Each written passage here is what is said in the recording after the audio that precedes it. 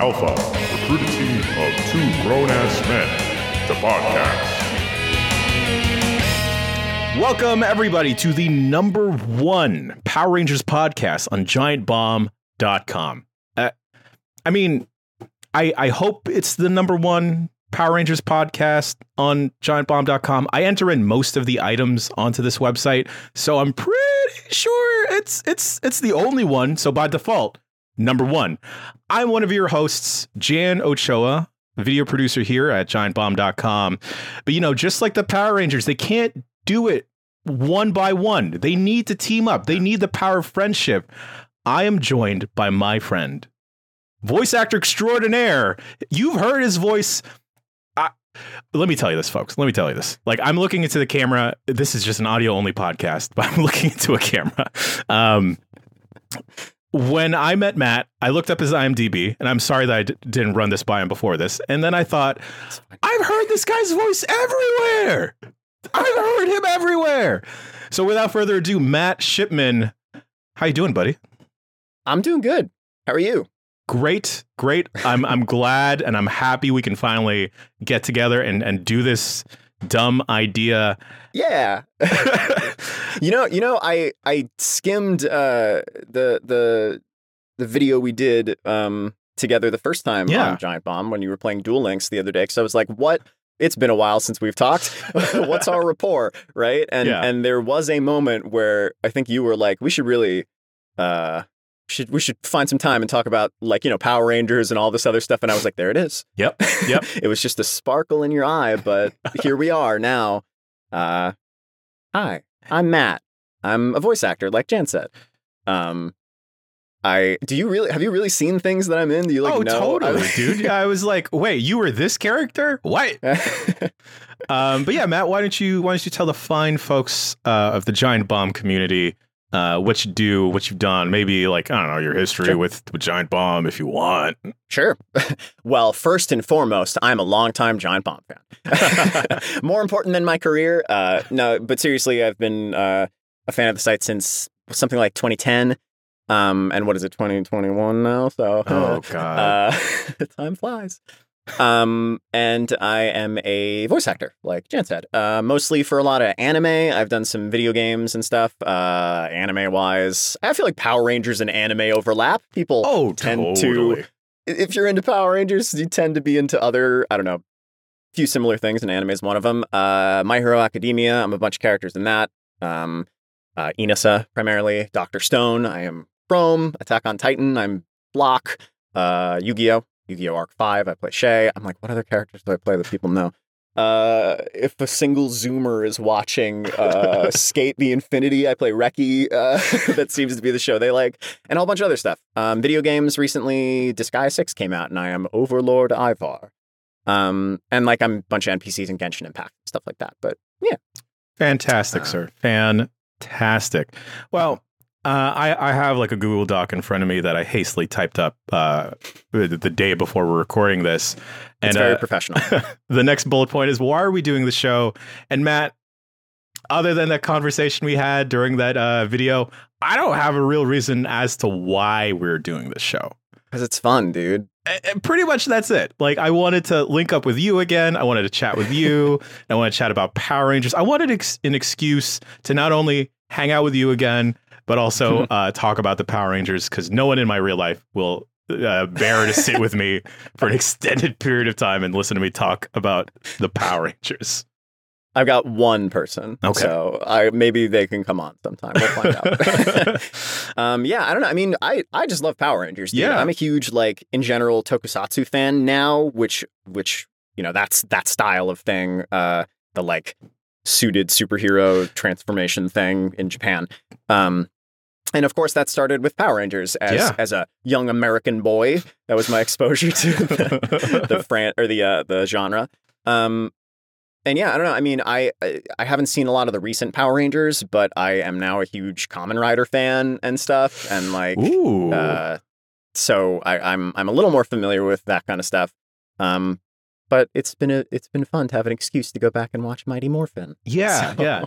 So Matt and I, we will be watching the very first season of Mighty Morphin Power Rangers. We are watching it. If you're in the US, we're watching it on Netflix, and each podcast episode will be covering 4 Power Rangers episodes per podcast. And thankfully, most of these clock in at a tight, like 20, 21 minutes, which let me tell you, thank God it's not like an hour-long show that we're recapping. I also want to preface this by we might be talking about events that happen further down the line, perhaps in other seasons, maybe the movies, the first movie, Turbo, and then the 2016, the newer one that came out. We also might be referencing stuff that happens in games, perhaps the comic books and other general pieces of media. And at least for these first 2 episodes, because we're recording them back to back, it will just be Matt and I. But we want to give you the loose promise, not a full-on pinky promise here, that we may try and get guests, whether members of the Giant Bomb family or others, to watch the Power Rangers with us and force them to sit and talk with us for a bit. What is a loose promise? I feel like those words are at odds with each other. Well, it's like they hear the word promise and we're like, oh, okay. But then loose, you set that right at the tippy top. I'm like, okay, all right, well, maybe not. But yeah, Matt, I have one more bullet point here in the intro. That is a question I'd like you and I to answer. Which Ranger's your favorite, man?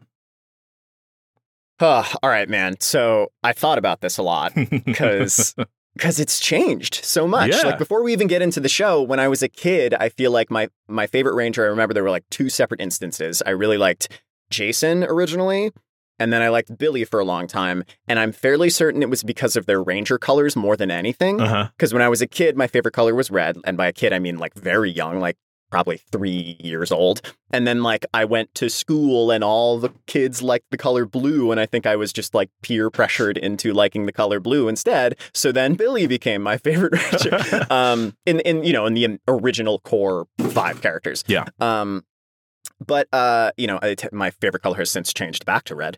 But watching these back now, at least for the first few episodes, I'm like, dude, Zach. Yeah. Zach is like the most complete character at this point in the show. Yeah. So like, how could it not be Zach? He's a real human. Yeah. Zach, we'll get into it as we go through these episodes, but like Zach is just so cool. Like effortlessly cool and like just calm.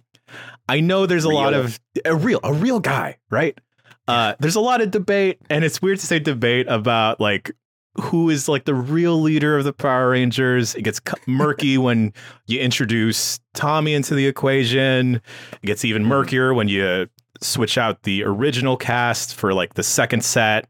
But I think I might be comfortable saying that like Billy is close to like second in command. He's like number 2, right behind Jason, at least for the original 5. And I think I follow a similar pattern to you, man. Like I have a Halloween costume that my mom bought me, where I am the Blue Ranger because I think I liked blue as a kid. But then, as growing up, it's just like there's something about the Red Ranger helmet.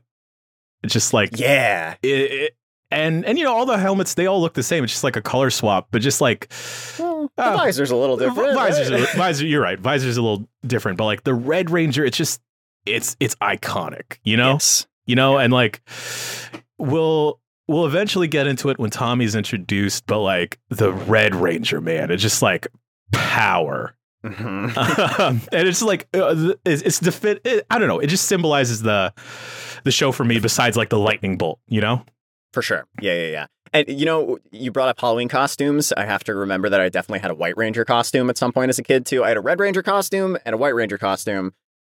I don't think I had blue ever. I don't know what happened there. I don't know. So, yeah. Oh God, you brought up the White Ranger, and I don't want to jump the gun too far, but like, what do you mean? Jump to season 2? It's fine.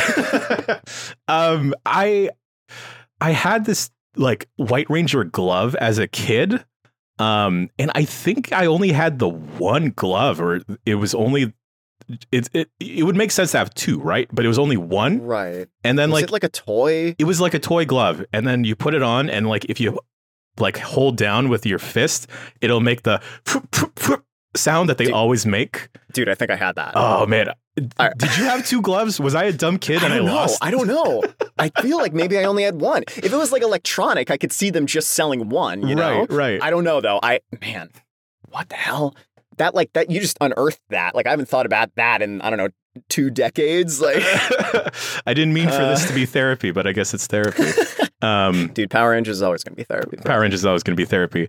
I lied already, Matt, and there is another bullet point I didn't talk about, but I'll highlight that and I'll save that for later after we talk about these eps.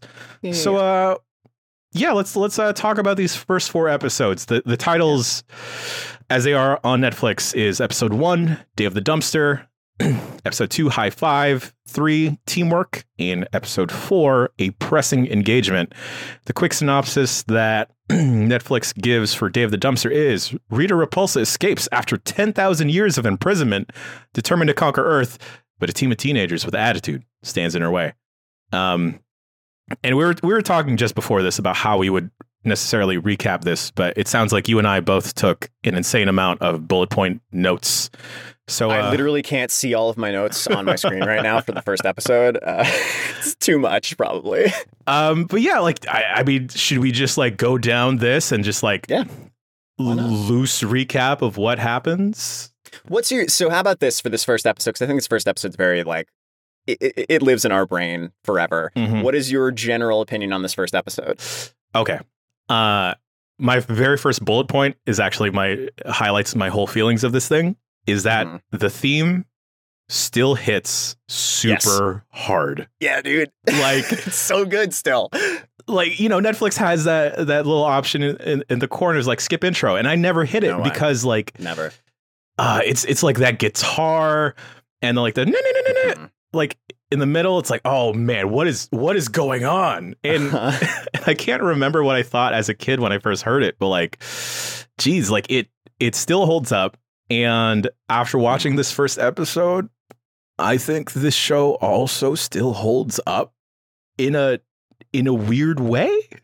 I feel like it holds up in a way that it probably did as we were kids, which is there are parts about the show that we recognize are a little kind of weird. Yeah. But who cares? That's the charm of it and it's fun. Yeah. That's how I feel about the whole thing, I think, at this point.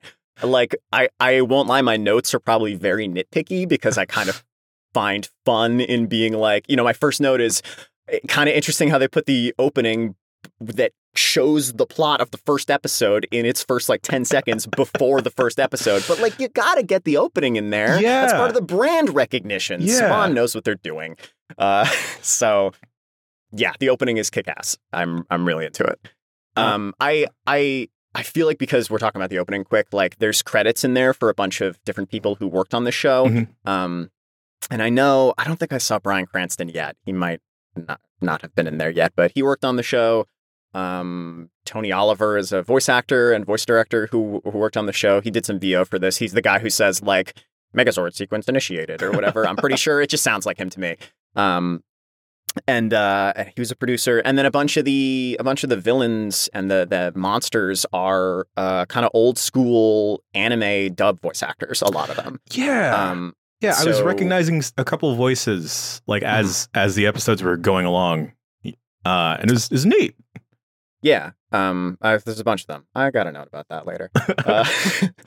So the first thing that sticks out to me when I watch this is I love the what looks like dubbed footage because all of Rita's footage is dubbed. Yeah, and I gotta say, I think they did a really good job with that. The mouth sync, I can like, you know, she has to do some weird reads as a result of it. She's like, I hate those Power Rangers, you know, like she'll speed up and slow down, but it matches the lips pretty well enough that as a kid, I knew something was wrong, but I couldn't tell that it was a different language she was speaking. Yeah. I like had to like rewatch certain scenes in this and like subsequent episodes of like, wait, is she actually dubbed? Oh, she is. This voice actress is just doing an insane job at matching like the mouth movements. Oh, man.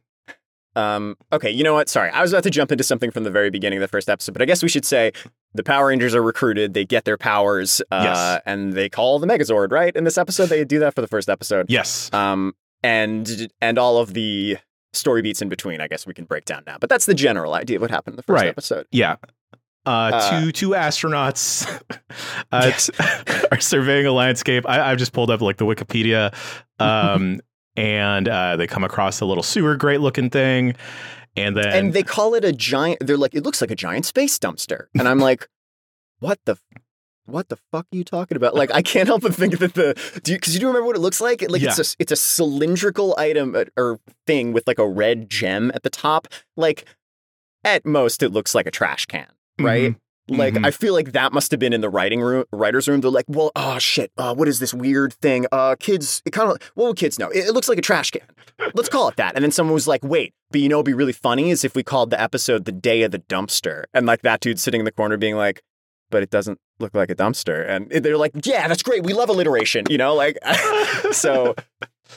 it's such an iconic episode title, and I'm like, it doesn't look anything like a dumpster. Come on, guys. These two astronauts uncover this dumpster, not dumpster item, and they free Rita Repulsa, who is apparently an alien from 10,000 years of captivity. And then we flash to Angel Grove. We meet our 5 teenage protagonists. I don't think we need to name them, but of course. They are Zach, Kimberly, Billy, Trini, and Jason. We also meet 2 of the best comedic relief characters in, I think, TV history. And this could just be me looking at this fondly, but man, shouts out to Bulk and Skull because they carry episodes so well to like break up the tension so often. And both are very physical comedic characters. Like they're like falling all over the place. I'm like concerned for them sometimes, but I guess they just know how to do it. Yeah. One of my other notes here is that Bulk and Skull are total fashionistas. And oh man, like the punk rock aesthetic, like it must have been like edgy back then, but now it's like totally in vogue with like the Gen Zers. That it's kind of weird seeing them dressed like this because it's I don't know, it's weird because it's in fashion now. But anyway, Rita Repulsa and company, they want to take over Earth because I guess what else are you gonna do? Zordon and Alpha 5 power back on, and Zordon's like, I need 5 overbearing and over emotional humans. Alpha, not teenagers or something. He says, right? Alpha, and isn't it interesting though that like because we've already talked about these 2 lines that both of those lines that exist in the show are in the opening and they're not the same. Yeah. Like he's like, recruit me a team of teenagers with attitude. It's like, all right, that's the paraphrased version, I guess. But that's the iconic line, despite it never being in the show, technically. I don't know why you just wouldn't switch it out. You already have the voice read.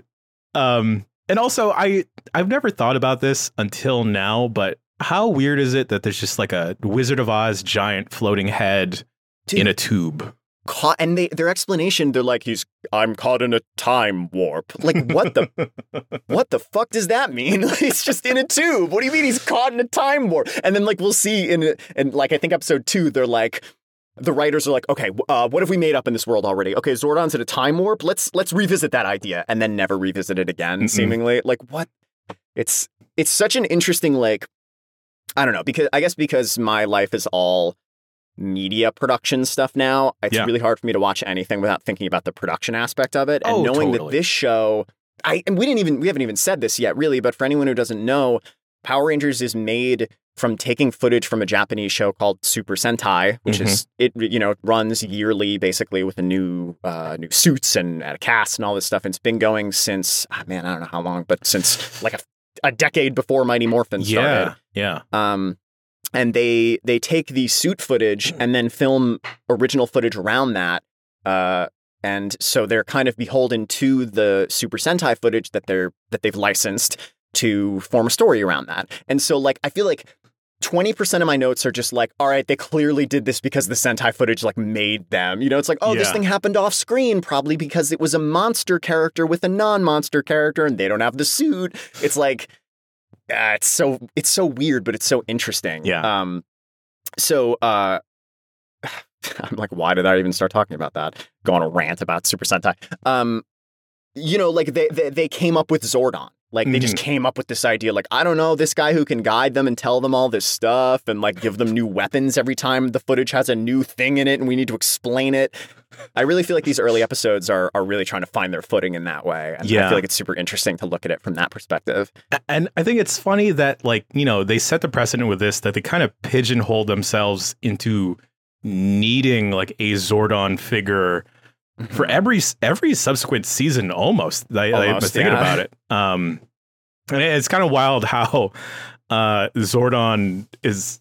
I mean, so he's very important, obviously, but the role of Zordon grows and evolves throughout the shows and the other pieces of media. Like, I don't want to jump into the comic books on episode 1 of this show just yet, but oh boy, does it go places.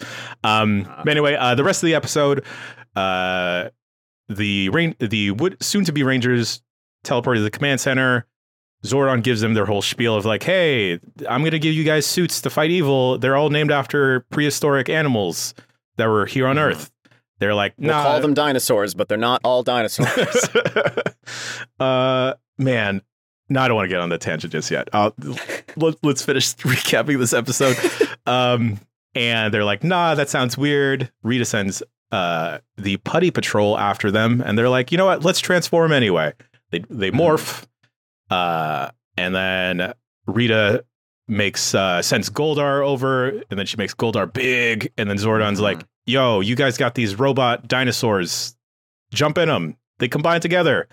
And we see the Megazord for the first time. And then can you believe that in the first episode of the show, they are just like, the Zords are for nothing but forming the Megazord. Yeah.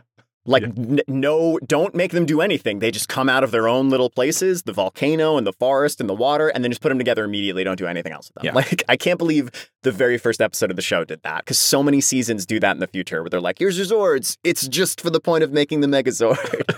Yeah, they also, it's like, there's no waiting around or no cliffhanger of like, what are the Zords going to be like? It's like, nope, you've seen it already in the intro. This is what they are. He summons a cool sword. And yeah, so they take out Goldar. Goldar retreats, and they get back to the command center, and then they are now the Mighty Morphin Power Rangers. I feel like now's the time to go down our list of notes here. That we've recapped it. Yeah. Okay. First thing I have to say, did Goldar's voice like screw you up too? Yes. I was like, what the hell's happening? Who is this? So wrong.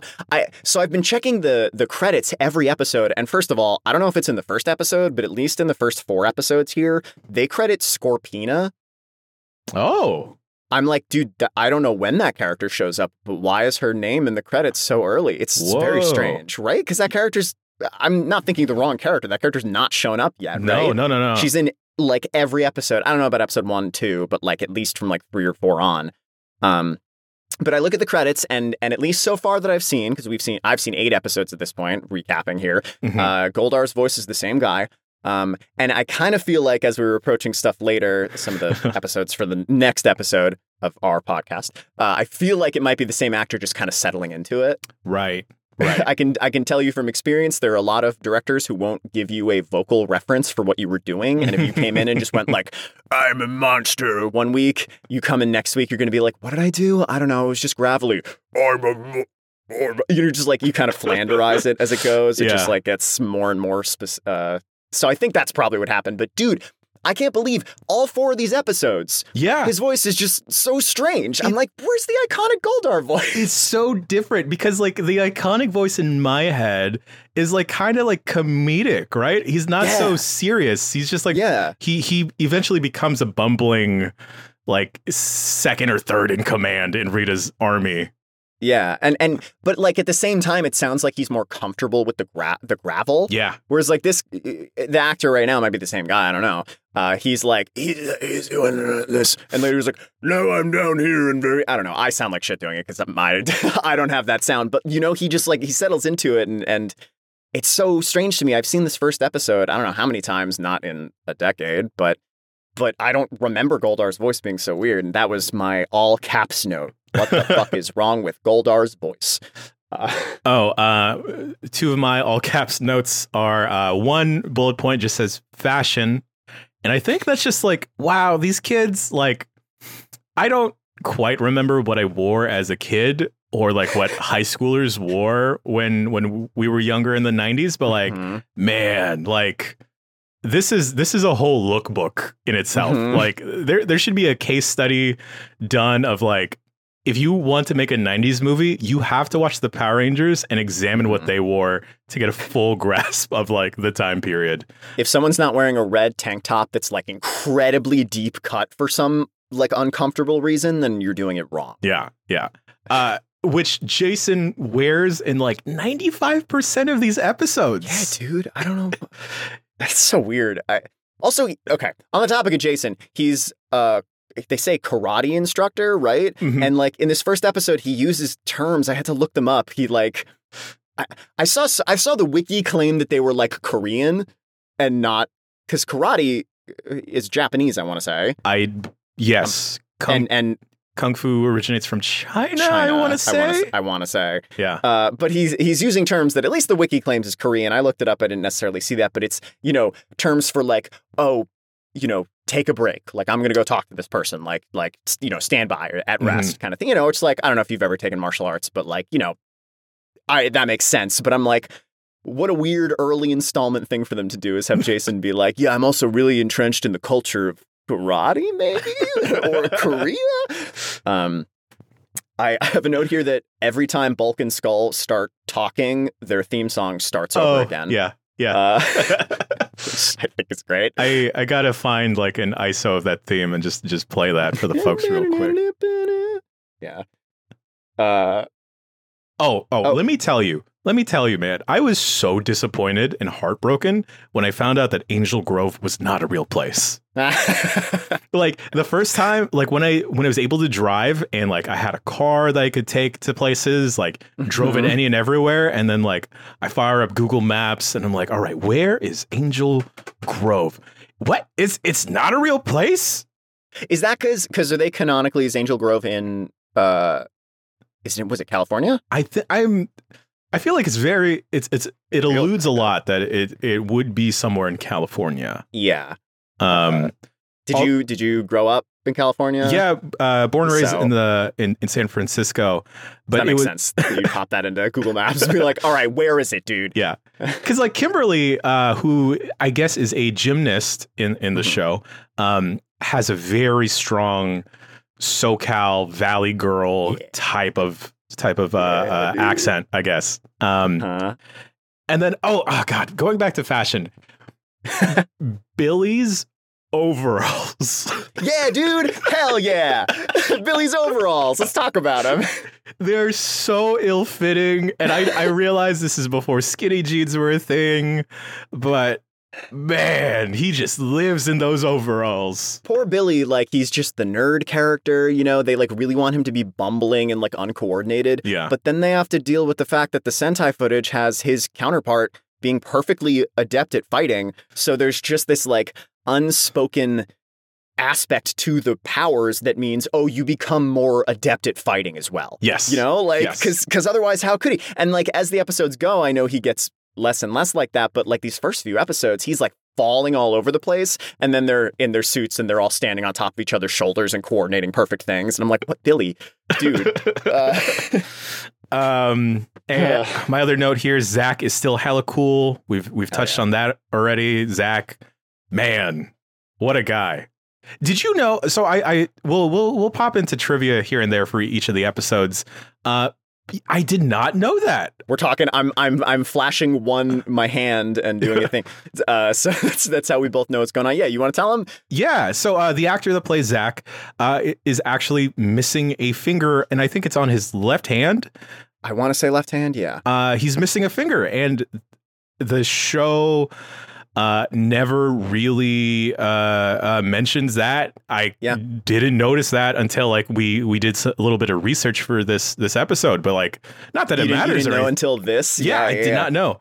Not that it matters to anything, but I thought that was really cool.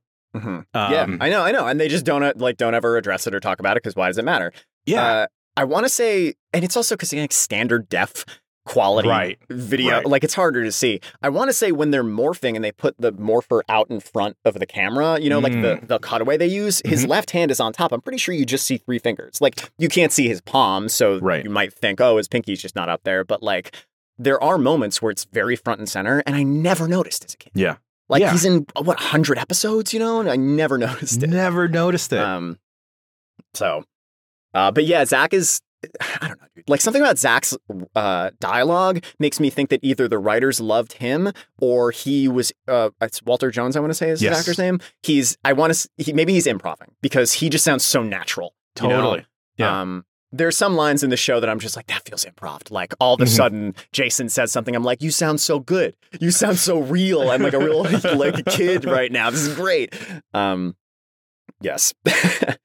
Man, I have so many notes. I don't want to I got to skim them to make sure I'm not missing anything funny. But everyone dressed as their Ranger colors, like in their civilian outfits. Yeah, already, immediately. Before they were Rangers, they were destined for this. I thought, and Jason and Bulk do like a karate off thing. Jason's like, oh yeah, you're being a bully. Well, can you do this? And does like a tornado kick but he does a side kick first. And I got to say, Bulk's side kick was pretty good. I don't know if it was the angle they filmed it at, but I was like, good job. I can see why Bulk is like at least an intimidating figure, even if they have him fall over every episode. Yeah, totally, man. And I wrote this down for like other episodes, but this whole cast is all of them are pretty athletic. Yeah, dude. Like, because that was part of the casting process, is my understanding, is that they needed to be either martial artists or gymnasts or dancers, basically. Yeah. And I guess the only Ranger we haven't talked about is Trini, Yellow Ranger, RIP to Toy Tran. Man, Trini she just holds herself in like a different way. And I don't know, like I can buy that all these people are friends with each other. For sure. Yeah. Like chemistry is through the roof. Yeah. I had okay, so this is the part where I'll say this. I'm such a big Power Rangers fan. I'm an actor, but I don't really do any on-camera stuff. But that hasn't stopped me from auditioning for Power Rangers twice in the last 4 years. Just self-tape submitting because I'm like, yo, that's the one show that if I can book that, I don't care what I got to do. So I had like looked into a lot of that stuff, like the audition process for a lot of these things, and I saw videos of the original cast talking about it, and I remember one of them saying that this was the short cast. Like they had 3 different casts, like a taller cast, a medium kind of height cast, and a shorter cast. They set them up together to see their what is it, how they work with each other, how they jive, Sure. But because the heights are really important for filming, I guess, you don't want to have someone be like 2 feet taller than the other person when the Sentai footage, they're all about the same height. Right. So there's that, but that also kind of makes me think that they probably had time to get to know each other, because it sounded like the audition process was like multiple rounds and like constant, just like, all right, do we want you? I don't know. We kind of like the Billy from this other group better. You're gonna have to step it up, David Yost. I don't know. But yeah, they all, I feel like they feel like real friends and right from the get-go. Yeah. I don't know that they feel like real teenagers necessarily, but like they don't look like real teenagers, but whatever. Yeah. But Trini, I think, is a great character. I think she gets more focus in the second episode than in this first one. But I feel like her role in the team is like kind of holding everyone together. She's like pretty close with Billy. And when Billy does like a nerdy rant, she can kind of translate to the other people because she's just close with everyone. And I think that's cool. I feel like it's an easy character to overlook as a kid. Yeah. But as an adult, you're like, oh, you need that in every friend group. You need someone who like kind of holds everyone together. Totally. And this is probably me getting on my high horse and pretending that like I'm a movie or TV critic, but not like, I feel like when other people are talking about Power Rangers, they just think of it as like, all right, we needed like a different kid from every race. All right. We need like a token black kid. And then like we need an Asian. Get an Asian on here. Right. But like, not at any point does any of that, at least to me personally, none of that feels forced, right? Like, yeah. The one thing I can give people is that, you know, they cast the black guy as the Black Ranger and right. the Asian girl as the Yellow Ranger, which I've heard things about them saying that they didn't realize they did that until a couple episodes in. Whether that's true or not, I don't know. But yeah, otherwise I agree. Yeah. And I'll get into this later because I opened my third eye too wide, Matt, and I just dive deep. But we'll get into that after we recap. I don't know what that means personally. But do you have any other notes for the first episode, Day at the Dumpster? God, so many. Let me just go through whatever's funniest. I had a note here that they all were like, or I think Kimberly said it, oh my gosh, what's happening? Like, as they're about to teleport, before any of the teleportation stuff, like, effects have appeared on screen. There's an earthquake, and they've been dealing with the earthquake for like 10 seconds, and now they're all like, whoa! But there's no lights yet. I have a note here that says, sick Christmas lights in the command center. Yes. I really liked how Zordon was like, when Zach was like a reasonable person, was like, all right, this is crazy. I'm leaving. Goodbye. Zordon was like, a non-believer. Like, what do you mean a non-believer? Like, this isn't believing in Santa Claus or magic. This is believing in a giant floating head that is caught in an interdimensional time warp. Yeah, he specifically wanted 5 teenagers. You know, like they're not going to be just automatically go with this. Let me get 5 people who will never agree to this. He says, when you're in trouble, raise your morphers to the sky.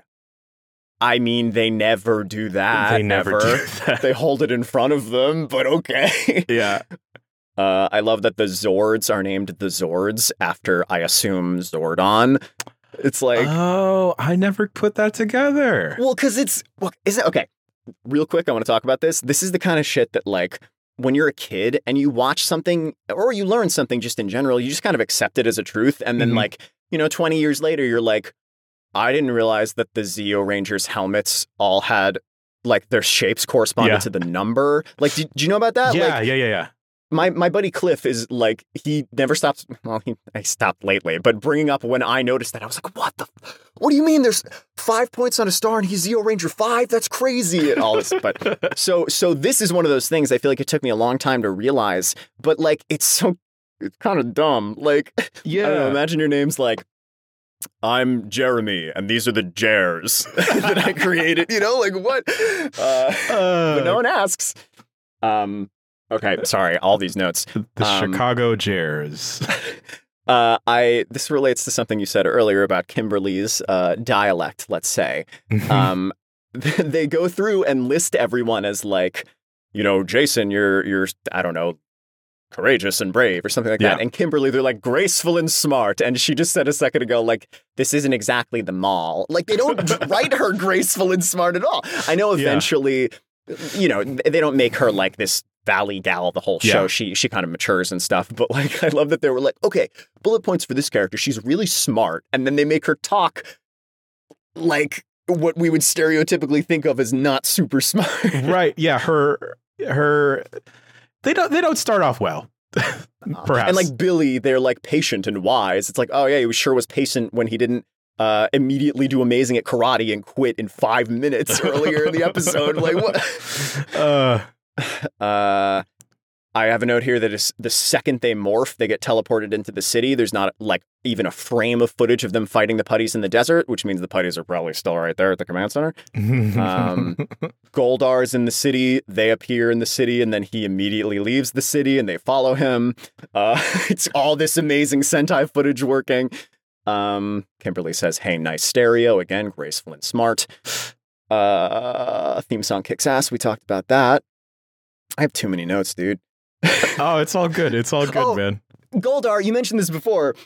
Goldar's like, I'm gonna defeat you, and then Jason summons a small sword, and he's like, damn it, goodbye, and he leaves. He's like they don't even fight. Once the sword comes out, he's like, that's scary, goodbye. I have a note that the Zord's hand is significantly smaller when it picks up the sword. Did you notice that? Yeah. Oh, yeah. Because it's not the big blocky, like, thing they made. At the end of the episode...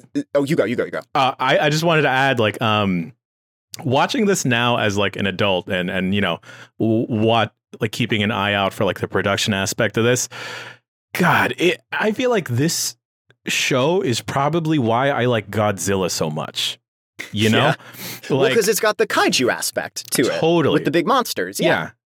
Like every episode it's a different monster, but then just thinking of like now as an adult, like it's just a person in that suit, huh? It's not just a giant robot. They didn't actually make a big monster. No. Oh, okay. That's probably why they always looked really soft and plushy to the touch. But yes, Matt, you got more notes on this app? I think 2 quick ones. It's just a thing again of Zach being really fucking real. Yeah. He's at the end of the episode. He's like, dude, I know we did this, but like we probably got lucky. Like I don't think we're all up to this immediately, right? And then, you know, they're all like, it'll be fine. And he's like, all right. And it's nice that he goes along with it. Of course he has to by the end of the episode. Yeah. But like at least they let a character be confused and be like cautious and realistic. It really helps add a layer of like, this is made for kids, but like I can enjoy this as an adult because that person's acting like an adult. Yep. And then the episode ends on a big not joke, which feels really 90s.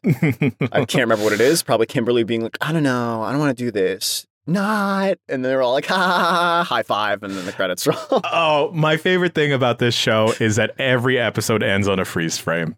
Yeah. It's so good.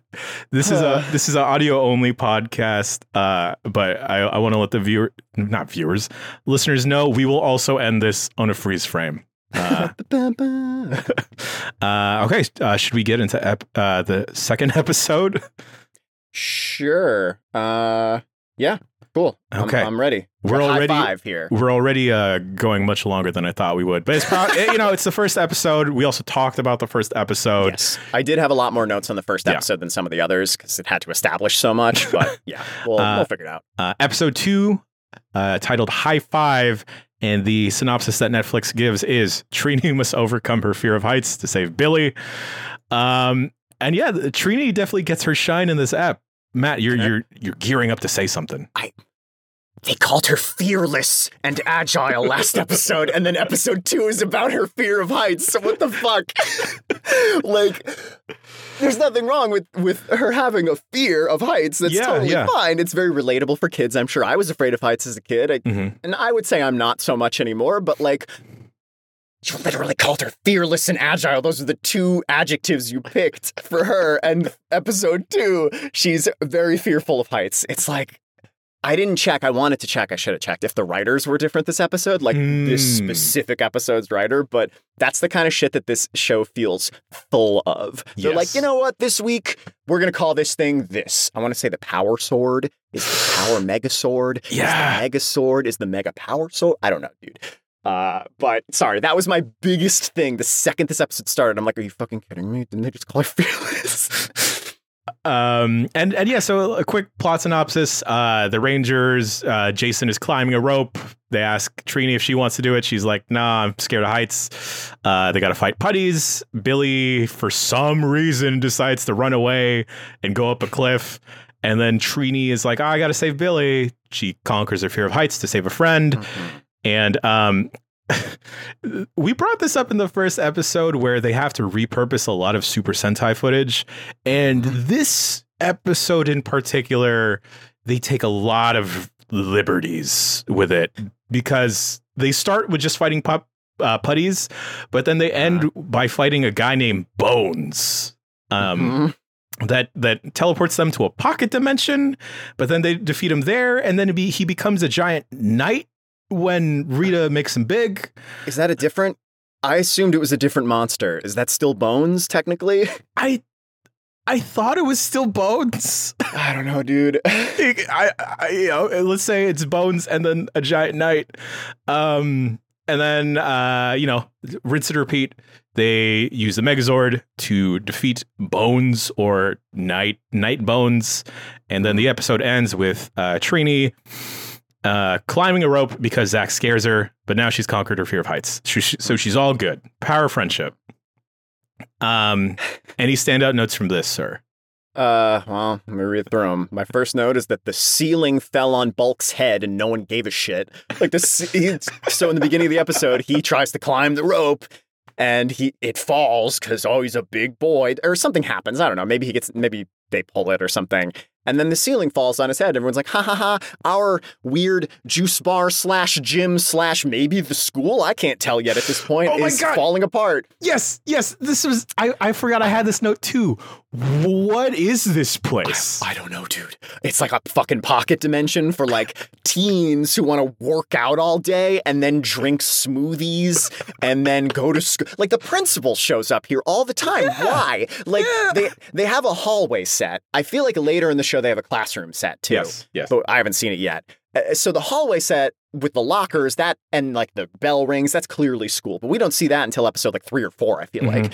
And these first few episodes, they've got lockers in the hallway in the back, but those are like different lockers. They look like they could be gym lockers. That's fine. That could be a gym. But dude, I don't know. I don't know if the writers knew at this point what the hell this thing was. Yeah. But it's a gym, I guess, with like a big open floor where people can just like fight. They're like, yeah, Zach and Jason, why don't you guys just fight here in the gym? You're not going to bump into anyone and kill them because the weight will fall on them or something, No. you know? It's, yeah, it's strange. Go ahead, okay, so we talked about the time warp, right? Yes. Before, this is the episode where the writers must have been like, okay, so we decided Zordon was in a time warp, right? Yes. I don't know what the fuck that means, but he's trapped somewhere, right? So what if Rita's like, I'll put the Rangers in a time warp just like I did Zordon? Yeah. And that makes sense. Totally. You know, episode 2, it maybe feels a little, I don't want to say early because you'd think that'd be the first thing she'd think of to get rid of all her enemies because it worked for Zordon, even though he can still communicate outside of it for whatever reason. So they try this and it doesn't work. And then I guess she's just like, well, that didn't work. So I'll never try it again. I'll never try to trap them in a time warp. Like she can just do that apparently. Yep. The way she talks. So yeah. I haven't seen another episode where she tries that again yet. How about you? So Jason winds up successfully climbing the rope, and then they try and goad Billy into doing it. But then Jason winds up falling onto Billy's shoulders. And two things stick out to me from this. One, Billy, David Yost is his name, right? Yes. Probably has a really strong core because, you know, Dude's a gymnast, and Jason Austin St. John is probably being supported somehow, but he still has a really strong core to be lifting up Jason completely fine. And my other related note is Jason has thighs, like capital thighs. And like, dude, these people are like in such good shape. I feel like Zach and Trini don't get to show it off that often. Yes. Zach dances and you're like, damn, dude, hell yeah. But like, he doesn't do like physical feats quite as often as like as the others do. Billy, I feel like it takes a while for him too. Yes. But yeah, dude, they're all like accomplished. And you know, I feel like that's what makes it. I feel like the acting can be a little cheesy in the show, but it's for kids. So like, it doesn't feel like anyone is like a bad actor, which is great. Because you'd think if they were prioritizing getting someone who's like physically fit or really skilled at this one thing, that maybe they wouldn't be very trained in acting or just like not naturally good at it by happenstance. But they all seem pretty good, which is great. Yeah. I can't say that about every season going forward, in my opinion. So for this first one to have that, I think that's really cool. Yeah.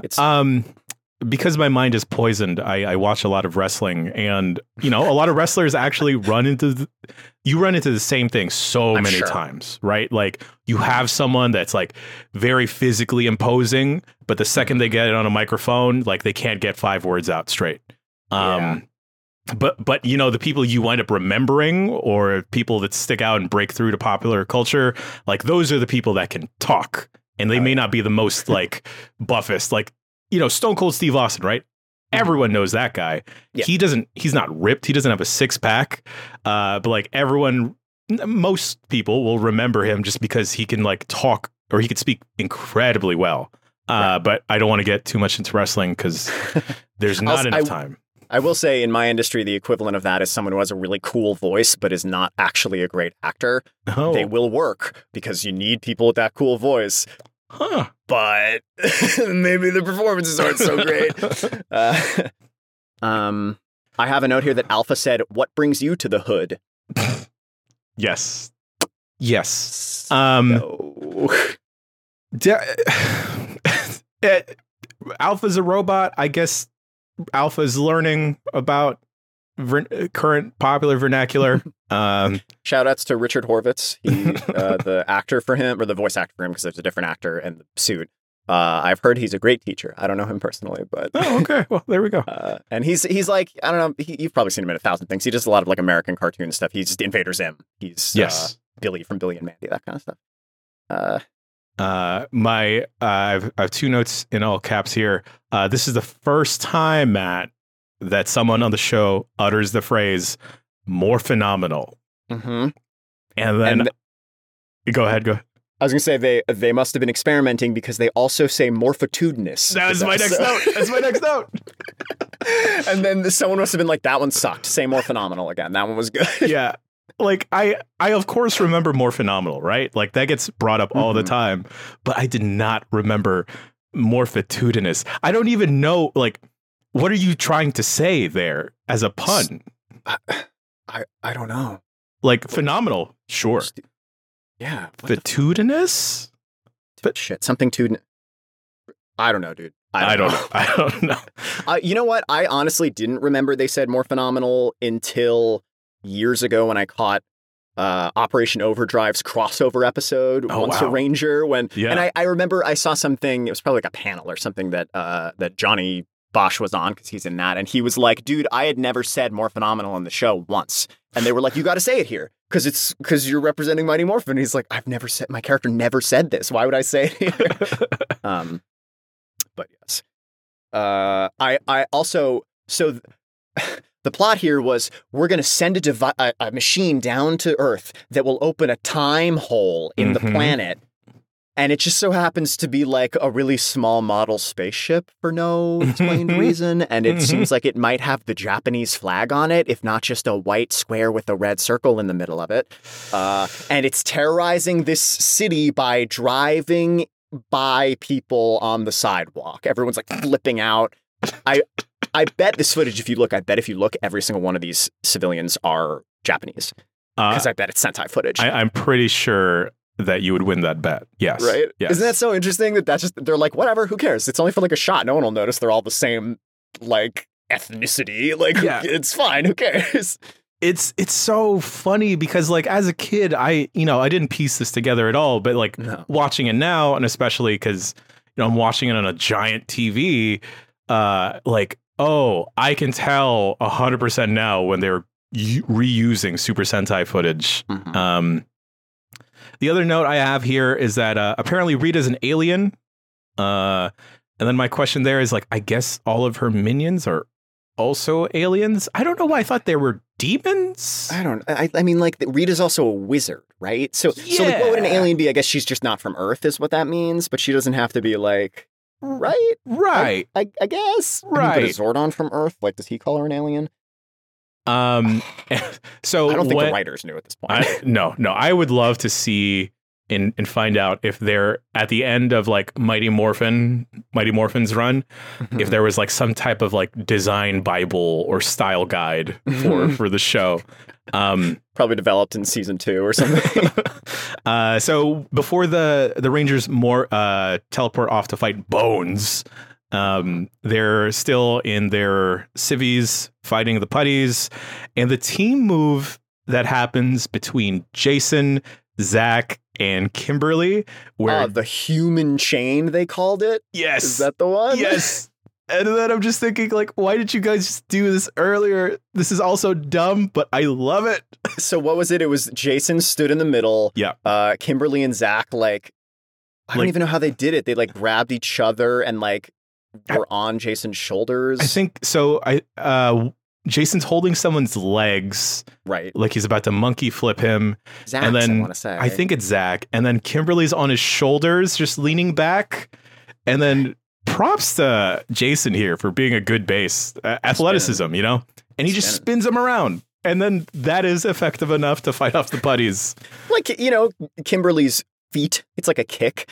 I don't know about Zach's like fingertips glancing by these guys, but I mean, whatever.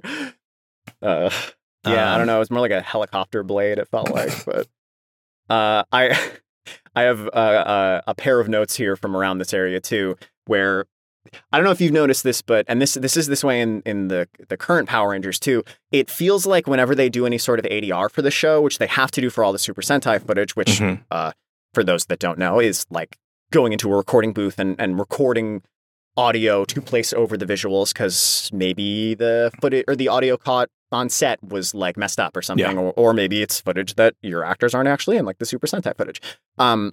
Whenever they place that in, it feels like there was like they just place it in like it's center channel. There's no attempt to mix it into the moment, and so there's some scenes where you can catch when they're doing that. And I have two things here where like shit, where is it? Like Billy, they're like, it says Billy determined, confident in the VO because it's a shot of the friends and it's like, they're in trouble. We got to go save them. And then a second later, he's on camera. He's like, let's go. Like totally in a different moment. Like, oh, okay, they'll be fine, you know? And then like Trini has the same thing. She's like defeated. She's like, I can't do it. I can't climb this mountain. And then it cuts to a shot of the mountain and she's like, but I have to. In like VO, like really, they're like, oh shit, how do we get this moment going by quicker? We do not have enough runtime. Trini's got to get over this right now. Come into the booth and get over it in a second. Yeah. The like, it's so frenetic, all these episodes, because they're trying to shove as much things in as possible to use as much footage as possible to make it as cheaply as possible. I don't know that's the real reason, but that's what it feels like. Oh, totally. To pad out the time to get to like 20, 24 minutes that they have to for broadcast. But like make it a story too. Yeah. You know, like make it something that flows and makes sense, even if it flows very quickly. One of my notes about later in the episode is that Jason fights the giant knight by himself at first. Dude. And then dude. It's like, oh, okay, you guys are just gonna make him the leader. This is the de facto, he is the guy after this. And apparently the Tyrannosaurus Zord can breathe ice or something because he... Yeah, I don't know. I have a note of that. It just kind of yells at the ground and then the knight is disintegrated. Like what? Yeah. He like yells and creates a shockwave and he's just dead. Okay. Yeah. I don't have many other notes. One of them is just, I love how everyone being the enemies just explodes. Yeah, right. Yeah. And I feel like some of these early ones explode in really specific ways. Like the effect is not the same. And so I'm like, is something happening here? Like, was there like a plot line? They had to be defeated in a really specific way or something. And that's why we're seeing this specific explosion. I don't know though. Yeah. I did see that some of the footage from this episode is from fights that they will use footage from this same Super Sentai equivalent episode in a later episode that we'll talk about. I think it's in episode 3 or 4. So I don't know. Maybe that explains it because it's another like Jason-centric episode. Also, I'm just scanning through the Power Rangers wiki here. Apparently, Billy is so smart that he develops the communicators for everyone. Yeah, right. And he can teleport with them? Yeah. This Zordon hit it big by getting Billy. Yeah, dude. You know? Get me 5 random fucking teenagers. Oh, one's like a genius who can make teleportation tech and like a lot of other crazy things, as we'll see soon. Like, okay, yeah. I want to hold that till we get to it. Man. I have a quote here. It's probably Kimberly again. Oh, saying, yeah. This is so 90s. This is I also have this. Dude, I don't remember saying that. So I'm, what am I, 29? Like, I was born in 92. For the longest time, I was under the impression this show started airing, like, the year before I was born. And I just saw a bunch of reruns, but apparently it was 93, according to the wiki. And so I guess I was just watching it as a 1-year-old, being like, hell yeah, this is awesome. Yeah. But I don't remember this is so 90s as a phrase. But maybe it's because I was a baby. I don't know. Yeah, I'm glad you wrote that down because I also wrote it down. And then I was just thinking, like, what does that mean? What does it mean? What does she say it to? Do you remember? I don't. It's like a positive thing, though, right? It's like, oh, this is hell yeah, is what it is. This is so 90s. Like, what are you saying? That the 90s are great? Like, is that the joke? Because I don't think I've ever said, like, yo, this is so 2020. Oh, well, okay, maybe 2020 in a negative context. Right. But referring to, like, the decade we're in of, like, wow, this is so 2000s. I guess if it was 93 when they were filming this, or maybe 92 when they filmed it, I don't know, but when it was released, maybe the idea was like, this is a new decade and like shit's going to be cooler now, you know, like maybe it was a hopeful thing, like this is so turn of the century, like new I don't know, dude. But yeah, so that's that episode. I mean, it ends with Trini getting scared so bad she flees up the rope from earlier, and they're like, "Haha, you conquered your fear." It's like, yeah, you sure she wasn't just terrified again into something else? I got a question. I don't know if you can remember that footage well, but was she actually climbing the rope that fast, or did they? Oh, I think put it in reverse. I feel like they sped it up or something. Oh, they totally sped it up. I wonder if did they just have her descend the rope and then they just reverse the footage? Because otherwise, it's another example of how athletic this crew is. Yeah, dude. Because I had that because of this show, and so many shows in the 90s and 80s reference this climbing the rope exercise, right? Mm-hmm. I had that fear in the back of my head that I'd eventually have a PE class where I'd have to do that. Never had that. But then I was thinking, I can't pull myself up on a fucking rope. I did. I totally had you that did? PE class. Oh, I don't think it was required. Well, I don't remember how it was. I feel like it was everyone, they set up 20 different exercises around the gym and everyone does this one for 2 minutes. And then I blow the whistle and you go to the next station or something. And one of them was the rope. And I was, like I said before, I was afraid of heights as a kid, so I was not good at that. And I was also not very athletic at all. I did some sports and I did martial arts because of this show, basically. Oh. But not a lot. I did a little jujitsu for a year, and then I missed the belt ceremony, where you would go to prove that you are going up a belt. And then I was a kid, so I wanted to quit, probably. And then I did some Aikido for a couple of years with my dad. Cool. He did that for years in high school, but my interest was 100% because of this show. And I feel like my interest in being physically fit in any way, shape, or form is because of this show, and maybe because I watch a lot of anime and a lot of the characters are physically fit, and I'm like, I could do that, But yeah. But this, I feel like the show did that for so many kids. But the rope climbing thing, I don't think I did it really. But dude, it's hard. That shit's hard. You got to have really good upper body strength compared to your overall weight. And it's your legs aren't really, I feel like your legs aren't doing very much at all. It's just pinching you on there while your arms go up. Yeah, maybe after this we'll find a rope and we'll climb it and compare notes then. All right, moving on to do you have anything else? Not for that one. Okay. Just so it was a Trini episode, and that's cool because I feel like it's cool that they give Trini an episode so early because she's a cool character. I do feel like it's strange that it's at odds with the descriptors they gave her in episode 1, but I can forgive that. It's only episode 2. We're good. Yeah. Okay, moving on to episode 3, titled Teamwork, and the Netflix synopsis of that is Kimberly and Trini gather signatures to close down a nearby dump site while convincing their teammates to work together more. And the loose plot synopsis, it's exactly that. Kimberly and Trini are gathering signatures to close down a dump site. But then Rita tries to separate the Rangers again, divide and conquer. The monster of this episode is the Minotaur, or the Mighty Minotaur. And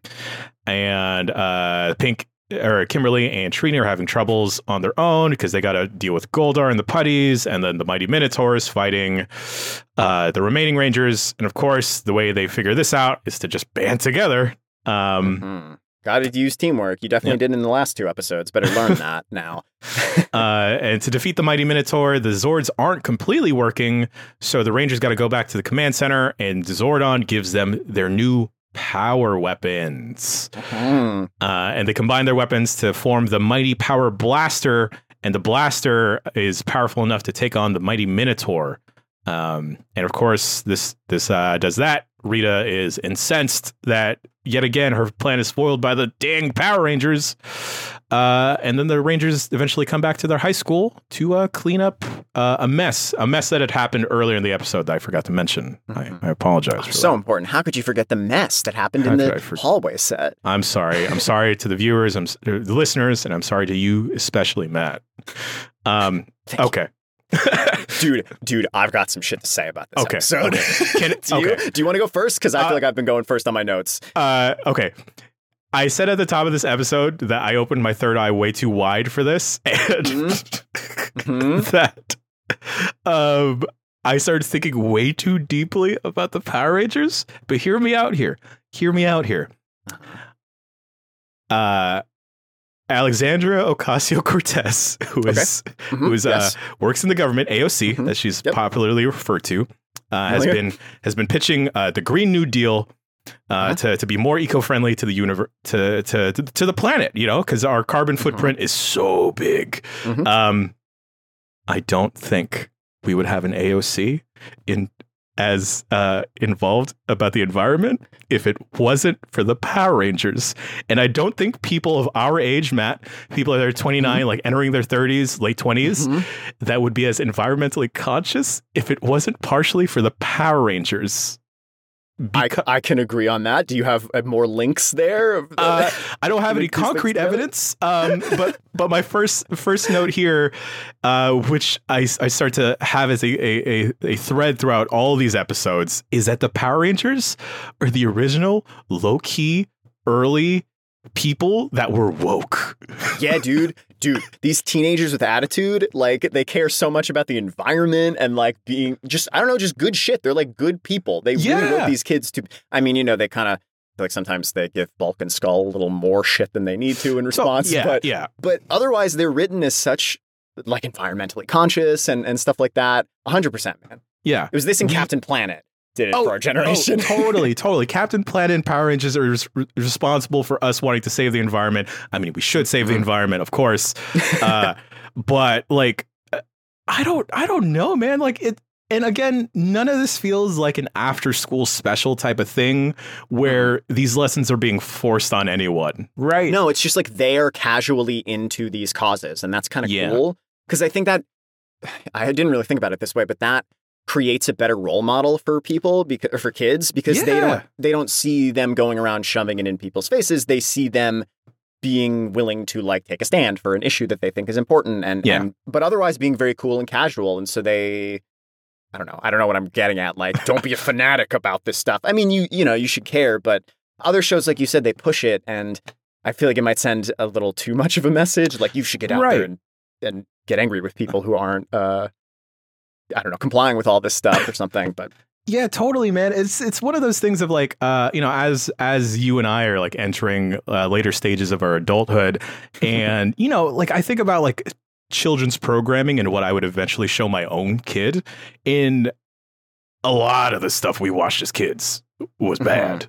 But like this though, like I think I'd feel completely, other than the mistreatment of Bulk and Skull sometimes. I think I'd be pretty comfortable showing my future child the Power Rangers because all these kids are good kids, Yeah. And like most of the messages so far, I don't think there's been anything bad other than, dunking on Bulk and Skull a little too much sometimes. And I think the message is great. My gripes with the episode are probably with the writing. But that was my third eye moment. Matt, your notes on this episode. Oh God. All right. Well, so did you notice Bulk and Skull's one friend that was there all of a sudden that never said anything? And it was a woman, I want to say, or I don't know, long hair at least. They never spoke. I don't know. Hard to tell. I'm pretty sure there's something, I don't know if it was like this back then, but something about being on TV where if you are a person who shows up on camera but doesn't speak, you are considered one thing. And if you speak, maybe if you say like 2 lines, I don't know if it's 1 line versus 2 or just not at all, then you're considered like a featured part and they have to pay you differently. So like note a lot of the characters they put into these episodes that don't say anything, but just kind of appear. This is the first one of them, it feels like. I read that this character comes back one more time and then never again. And so let's see. So I don't know about you, but I'm confused as fuck. Why does Rita have a waste dump on Earth? She claims it as her own. Yeah. Oh, yeah. So, so her plan to foil the Rangers this time is like, I'm just going to pollute the Earth. And I'm doing it with this dumpster that I have. And she has it already. She's like, I've been in the dumpster, the day of the dumpster for 10,000 years, but I have this waste dump on Earth already. Mm-hmm. It's ready to go. Mm-hmm. Like, what the? All right, sure. It's a kid's show. I can get that. And then Trini and Kimberly are like, okay, so we're gonna collect signatures and go down to the waste dump, which is like 3 oil tanks, like just out in the open. I don't know what it is. And they go down there, like there's going to be some dude like supervising that they can be like, hey, you should really shut this down. What do you do with the waste then? Like you gotta have an alternative, right? Like you can't just be like, shut down the factory that makes this thing because it's polluting the environment. It's like, well, but what does it make? Does it make things does it do a job? Right. Like, is this a sewage treatment plant? And right. Like we have no choice about the waste. We should dump it somewhere else. Sure. Right. Like is the problem higher up on the chain? You need to find a way to create less waste because like you got to put the waste somewhere if you're making it, right? Yeah. Yeah. Shut down the waste dump like doesn't change anything.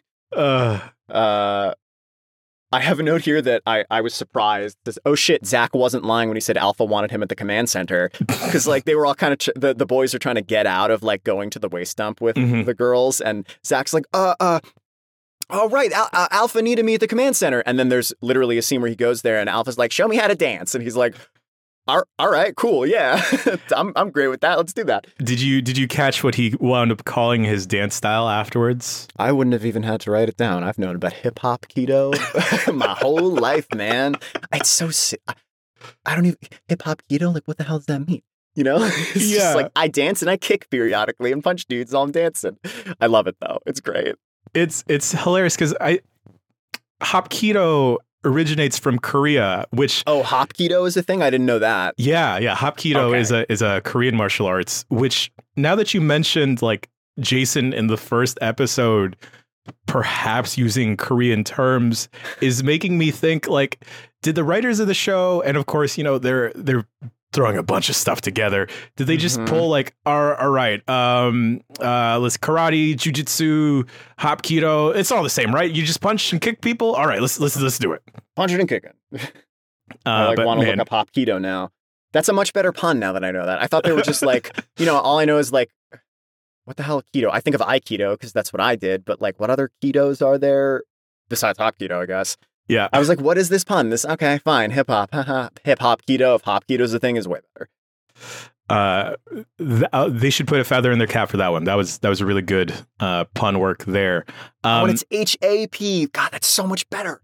Shit. What a good joke, man. I like didn't appreciate that enough for years. But I'm glad that this show or this podcast has helped brought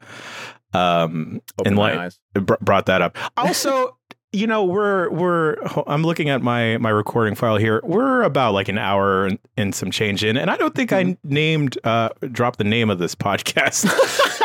Oh man. Well, I mean, I'm sure everyone saw it on the whatever they're clicking on to get this, but yeah. Do you want to name drop it? Yes. The Power Rangers podcast on Giant Bomb is called Armed and Rangerous. Fantastic name. Fantastic name.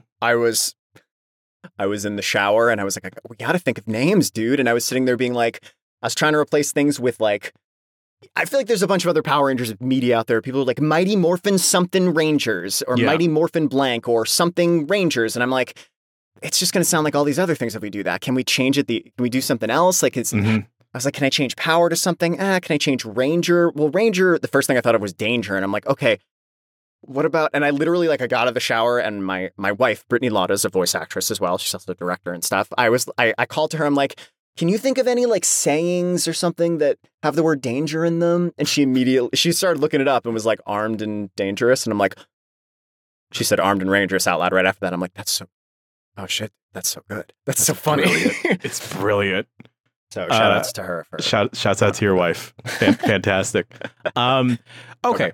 So here's the thing where a lot of the people I work with at Giant Bomb, they fondly remember the Transformers and G.I. Joe.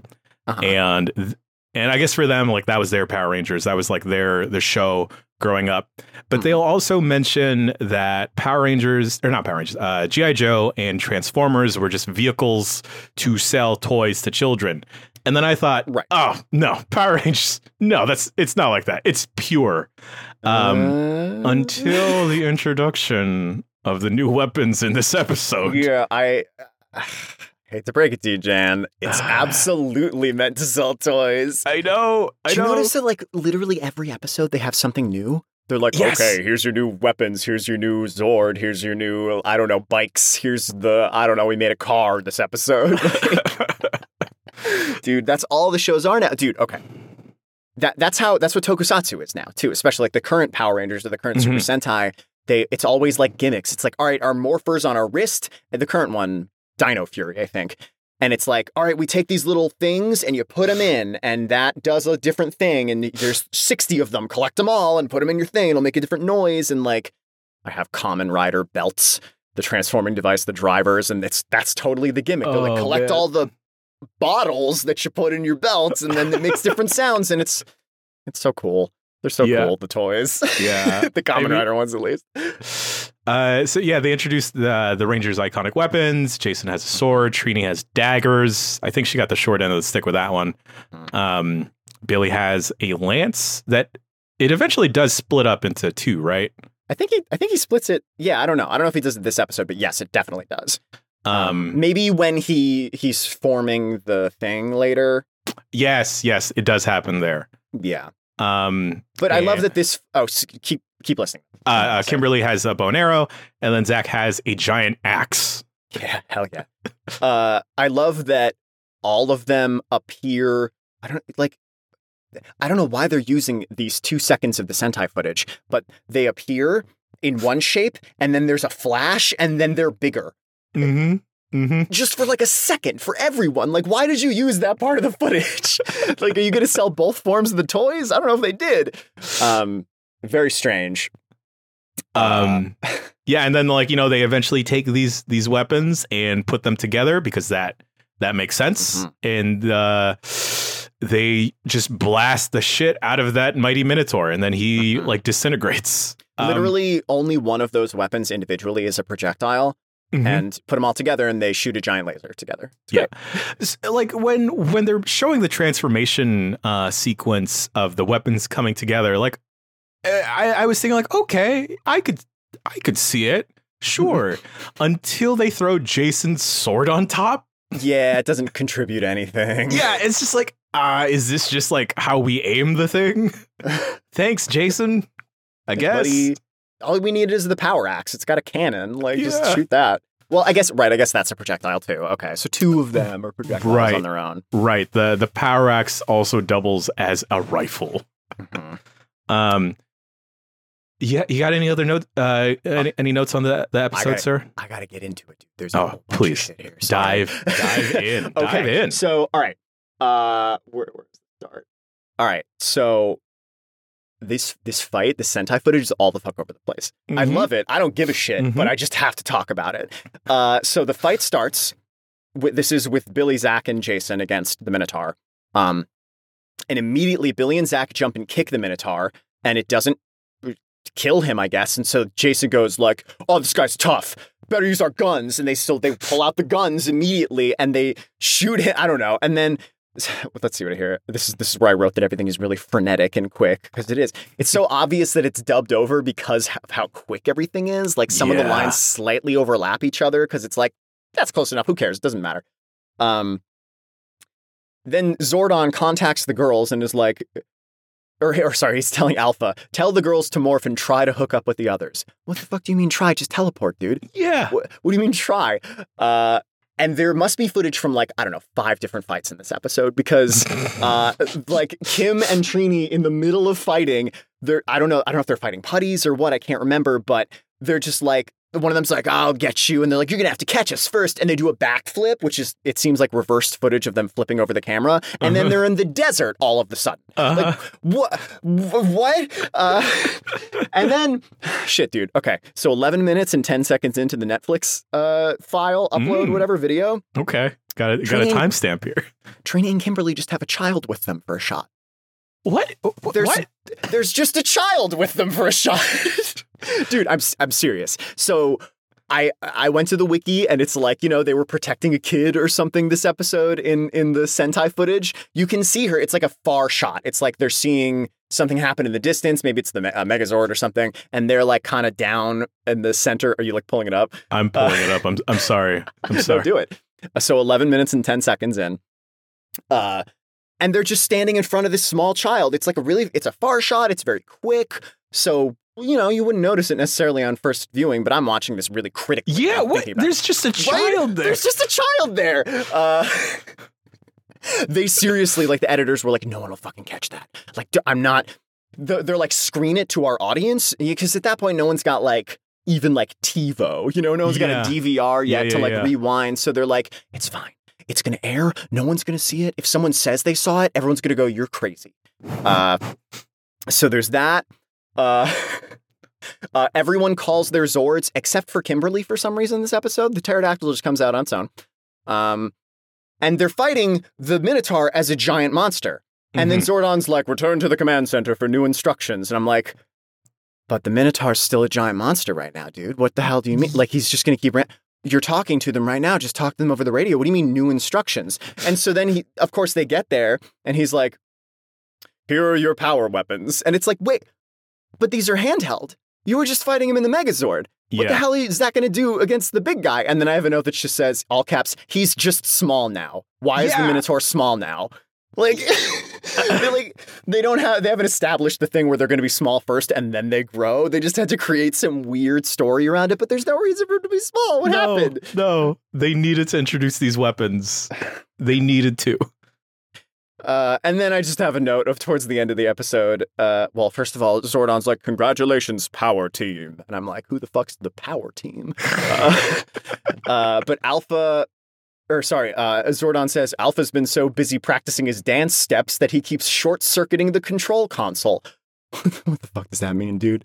This is like such good writing, such good, like, we need a joke. I don't know what the hell's going on. Just say this. It'll be fine. They can sell it. Oh, it's so weird, man. It's so weird. My final note about this episode is that I love how the cast actually had to clean up the mess at the end. Not a montage. No. Nope. Guys, just clean up. Just clean up. I mean, it was sped up. Yeah. But yes. Like no fancy footage, just like, let's just speed it up. Just go. The whole cast, they said, all right, we're going to film you for like the 5 minutes it takes to pick up all this like shredded paper we put in front of you. Have fun. Yeah. And I guess this is also the first episode where Mr. Kaplan is introduced. The principal? Teacher? I don't know. I wrote principal. Yeah. I also wrote principal. One of the extras we have yet to mention, who is, I think, the heart and soul of the normal form of the Rangers, is Ernie. The barista owner of Juice Bar owner. Yeah, he does everything, owner? Dude. He's so successful, but he still runs it himself because he loves it. Yeah,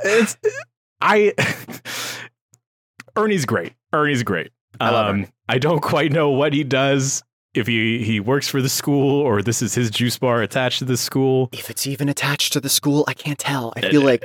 you know what I don't love, though, is how they introduce him in the next episode. Because... bit of a weight joke, I think, immediately with him. Yeah. But Ernie's great. I love Ernie. Okay. You talked about the next episode, so let's talk about the final episode that we'll talk about on this podcast, titled "A Pressing Engagement." Netflix says Jason battles King Sphinx while trying to break a bench press record at Angel Grove Gym and Juice Bar. Not the bench press record you might think it would be. No. Wait, no. It's reps for some reason. Yeah. And then the loose synopsis of this is that Jason is trying to break a bench press record. We'll get to that record in a second. And Rita thinks like, oh, Jason has too much hubris. I'm just going to separate him from his friends and beat him up one at a time. So she sends King Sphinx. King Sphinx has these powerful wings for some reason that Jason encounters King Sphinx with Kimberly and Zack. King Sphinx blows Zack and Kimberly away. It's like Whirlwind in Pokemon. Just blows you away. Exactly. Another area. And then Goldar joins King Sphinx to fight Jason. Jason realizes, like, I can't do this on my own. And then Zordon introduces another thing to the Rangers, the power crystals. I don't think they sold this as a toy. I don't know.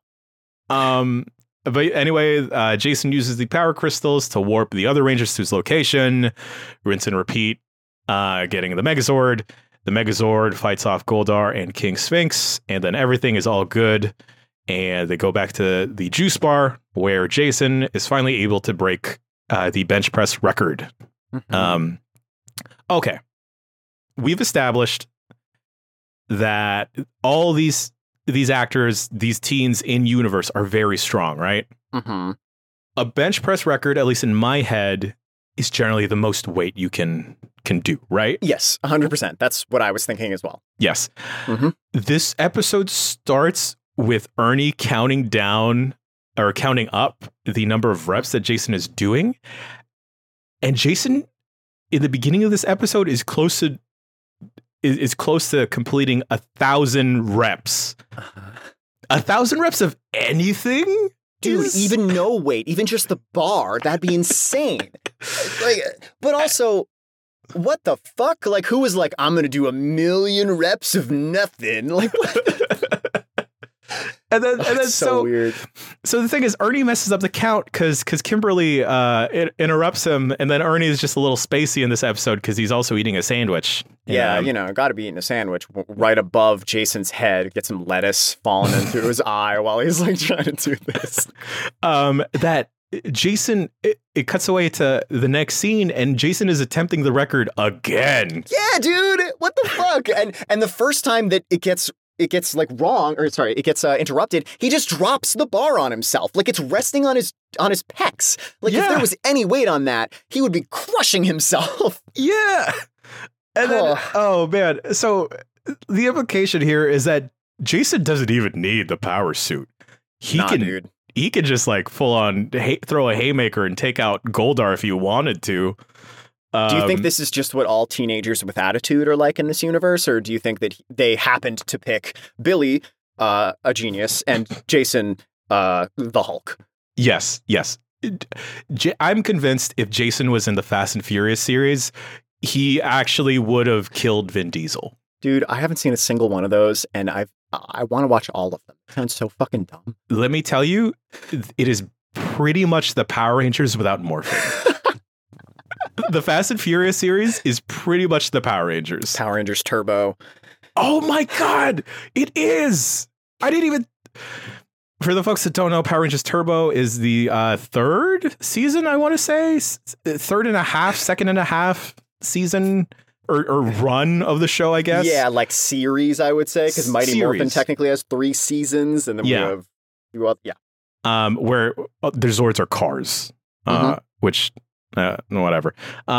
They were like, we know at that point, they're like, we know the Zords don't do anything on their own. It's fine. Just combine them. Yeah. It'll be fine. There's the most awkward tickle fight between Bulk and Jason here, where Bulk has Jason in like a reverse.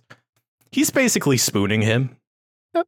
Mm-hmm. And then Jason's like standing spooning, and then Jason's like wiggling, is like, I'm gonna get you, Bulk. And then tickles him enough, I guess, that how you like this? It's like that dude. Bulk becomes flustered and rips his pants open, and then his pants hilariously falls. I think that's this episode. Is this his episode? His pants rips multiple times in the first couple of batches here. So that's also true. I'll look if I have a note on it. But one of my other notes besides Jason being super strong in his own right is that for King Sphinx to blow away Kimberly, and let's say that Kimberly is the lightest ranger because she's a gymnast and she's very slim, he would at least have to be blowing his wings, and he does a really awkward animation where he looks like it's chicken wings, just like flexing and blowing his little sphinx wings. Just Toku monster shit.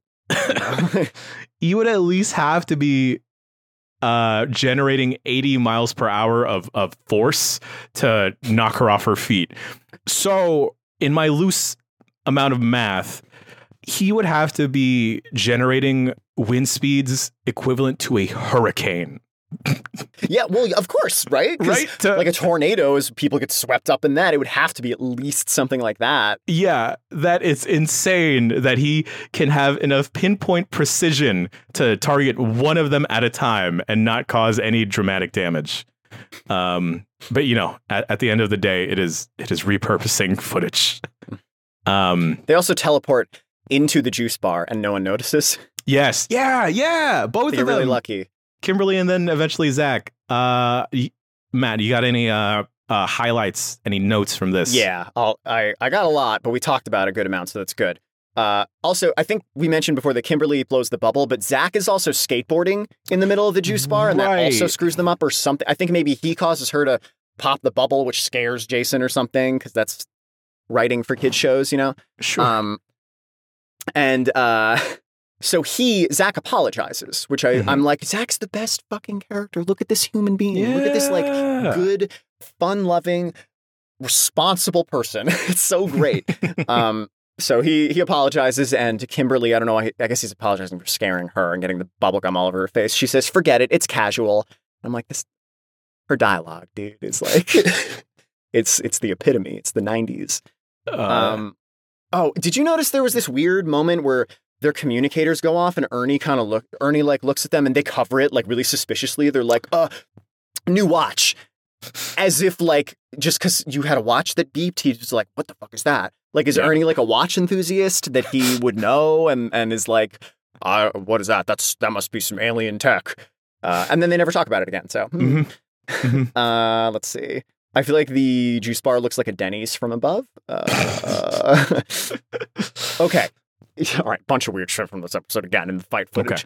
Okay. So Kimberly and Zach get blown away, right? And they were fighting with Jason it looked like a stage or something, some sort of outdoor stage thing, and they're fighting there. And then Zordon's like, contact is impossible because Jason is isolated. And they cut back to footage and Jason's in the exact same place he was. Yep. The exact same place he was. Like they were just talking with him. I don't know what the hell's up with that, but okay. Don't pull this one up. Just take my word for it. 9 minutes and 11 seconds into this episode, I'm pretty sure they overlapped two of Jason's key eyes. You know, like his battle cries. Oh, man. I was like, what the hell is this?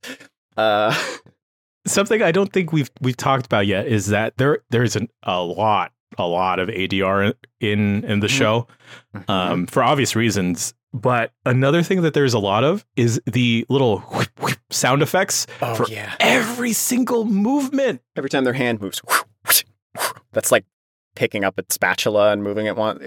Yeah. Speaking of that, all I can say, I've never met this man. I've been in the same room as this man, but I've heard he's a great guy. Austin St. John, who plays Jason. I feel for him so much in this episode. Because he sounds like me in one of my first sessions where I had to yell and I didn't know how to yell properly yet in this episode. This is his first like focus episode, and he has a bunch of yells, and it's his voice sounds so hoarse, dude. Like he's trying, but he's just not used to it. Like it makes sense. You look at the way he I don't want to say presents himself, but conducts himself. He's like kind of very casual, like collected guy. So like screaming at the top of your lungs to match this footage that's so like wild and wacky. Like he's really got to go all out, and I can hear it, man. Like I've been there, and then like no one's teaching him. I just feel bad for him. This is also his first acting role too. Yeah, I mean he's doing great. But like usually your first acting role is not going to be like. I mean, okay, your first live action acting role may not be screaming constantly. Yeah, but yeah, he's yelling a lot here. Okay, got that out of the way. So I need to like, I have a note here. It starts with the words, let me get this straight. Because I don't know what the hell's going on with the crystal thing. The other Rangers can't reach Jason. So they they create the power crystals from their hands, the Rangers, and then Alpha can somehow teleport those crystals to Jason, I guess, even though they can't contact him or teleport the Rangers. And then if he finds them, then that will make the Rangers teleport to him. Yeah, and also apparently they use these power crystals to also pilot the Zords. They sure fucking do, dude. And they've piloted the Zords already, so what the hell? So not only are these like little geotags that they can miraculously get to Jason, but they're also keys. Yeah. I don't know. I saw the wiki, the Power Rangers wiki said that they used them in an earlier episode because it's just part of the Zord footage. And like in the Sentai, I read that this episode is where they got the Zords. So like they got the crystals and that's that then they can pilot the Zords or something like that. This is also the same episode. They use the footage they used from the Goldar fight in episode 1. Or maybe was it episode 2? Yeah, episode 1. They just removed all footage of King Sphinx, but that's why Goldar shows back up again. He's like, I'm also going to fight this time for no reason. And also gets scared again when the Power Sword comes out, although this time it's called the Mega Power Sword. So I don't know, dude. It's weird. I have an error here. Jason said Megazord armed and ready when he should have said armed and rangerous. What the heck, man? Man, that's an error. He should. It's can't go. It's 30 years old. What can you do about it? I have one last thing, which is at the end of the episode, they seem to be legitimately trying to make a peace offering with Bulk. They're like, why don't you have some cake, buddy? And he's like, all right, but I get the first piece. Like, show's so written for kids sometimes, man. Like, why has it got to be like that? Also, the cake, for some reason that Ernie has brought to congratulate Jason on breaking the record, it says, happy birthday, Mom, for some reason.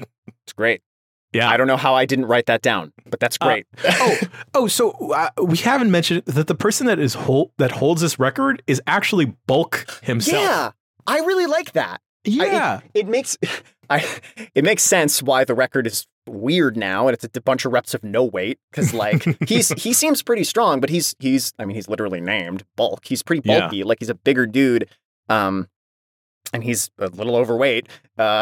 And so like part of that clicked and made sense. I'm like, right, that makes sense that it's like no weight, but also I'm like, that's cool that they give Bulk some sort of intimidating factor, some reason to be able to function as the bully and not just be constantly, because so far we've just seen him and Skull, who I feel like hasn't really done anything yet at this point other than laugh and be silly. They just get thrown around and they're the butt of the jokes. So it's like, how could they be the bullies if everyone in school's like, oh, those guys suck. But it's good to see a side of that kind of establishes why they are the bullies, or how they can be the bullies, I should say. Totally. And if I think if they had cornered Billy on his own prior to becoming a Power Ranger, I could see them wrecking havoc with Billy. Actually, the last note I have that we haven't covered in this episode is we go to Billy's house for the first time. Oh, is that this episode? We get a quick glimpse of his house. Yeah. I noticed that. It's just like his garage or something. It's his garage or something. And then there's just all this like science and machine stuff. And then I'm just so confused as like, why? Because they're gearing up for another episode soon. Oh, yeah. I like that, though. Yeah. Like a little bit of continuity, like introduce this set once before they use it super hardcore. So it's not like, where the hell did this come from? But it's so brief. It's so brief, dude. Yeah. I like that they pair off the Rangers a lot. Like, it's not just Zach and Billy all the time. It's like Zach has like a relationship, not like a romantic relationship or anything, but a friendship with and friendly banter with Kimberly. Now that I said that, Billy and Trini are often paired up, but it's as we go on, it's a good mix of everyone. Yeah. I was on the Power Rangers subreddit the other day. I glanced there periodically to see if there's any like funny, because I'm like, I like Power Rangers. I don't know. And I saw someone be like, it's a good cast when you can pair up every single person and they do great. And it was like not a diagram, like a collage of every single one of the core 6 original Rangers, like in scenes together with just themselves. And I'm like, yeah, they do that, huh? Yeah. And this might just be me projecting here, but I think one of the not only other shows, but like another show that does this like big cast really well, that everyone has a lot of time together and chemistry together, is Community. And yeah, for sure.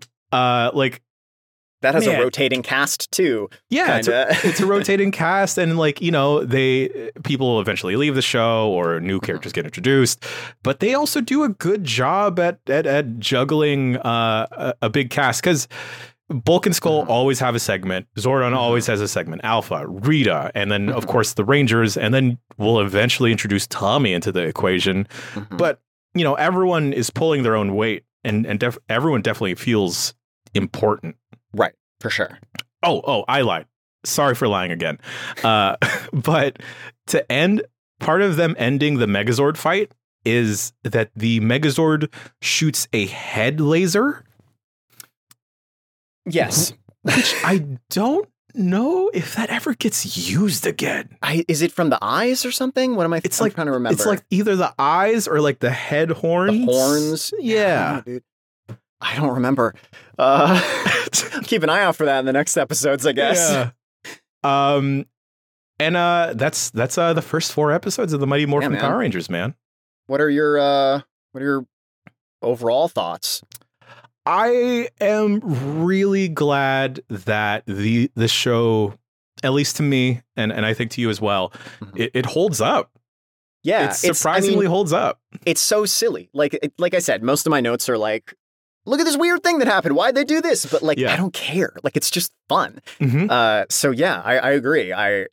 Because I've watched other Power Rangers seasons back, and I'm like, this one, but like the original, it makes sense why this blew up. Because it was probably entertaining for like even kids' parents to glance at every now and then when they were watching it, you know? Yeah, I feel like this is a weird comparison here, but this show inspiring a lot of confidence in me here.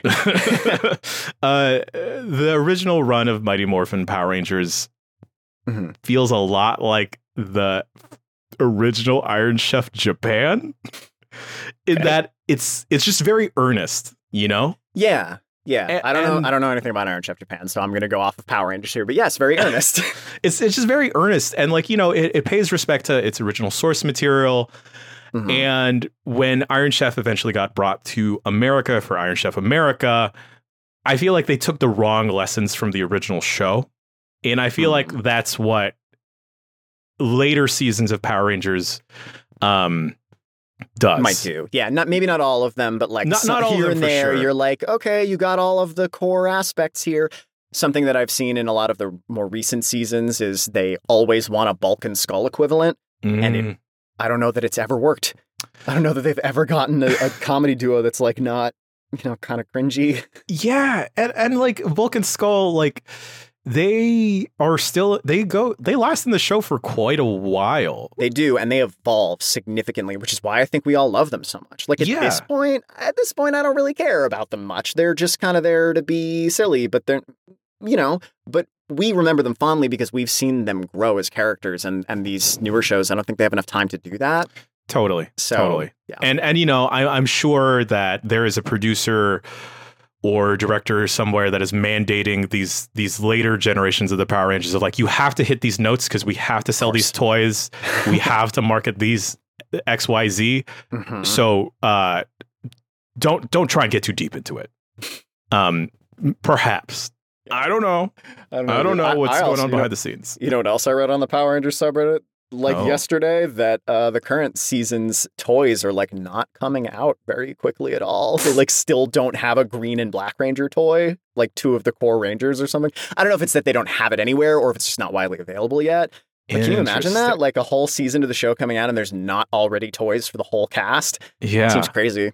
Matt, do you have any takeaways from this first set of episodes? There's some early installment weirdness here, you know, like which we've talked about, and there's some weirdness throughout the whole show's run, I'm sure, but I don't think the characters are super consistent yet, except maybe Zach. But I love it still, you know, like there's just something about it. And a lot of this early stuff, they don't use a ton of the fight footage. So like there's a lot of original footage of them hanging out and doing stuff and facing challenges together. And like, I don't know, it's just cool.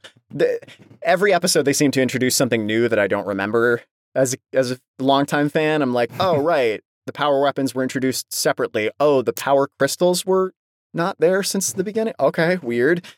But that said, I love it.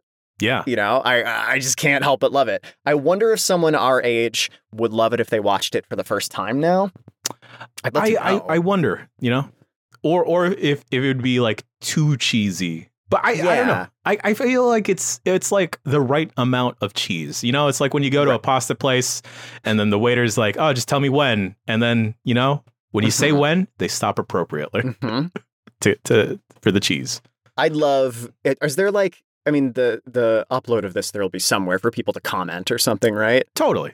So let us know. Let us know if you this is your first time watching it. If you're watching it with us, if there's anyone doing that at all, please tell me what you think of it, because I'm very curious. Yeah. Because I know a lot of this is nostalgia for us, but totally, 100%.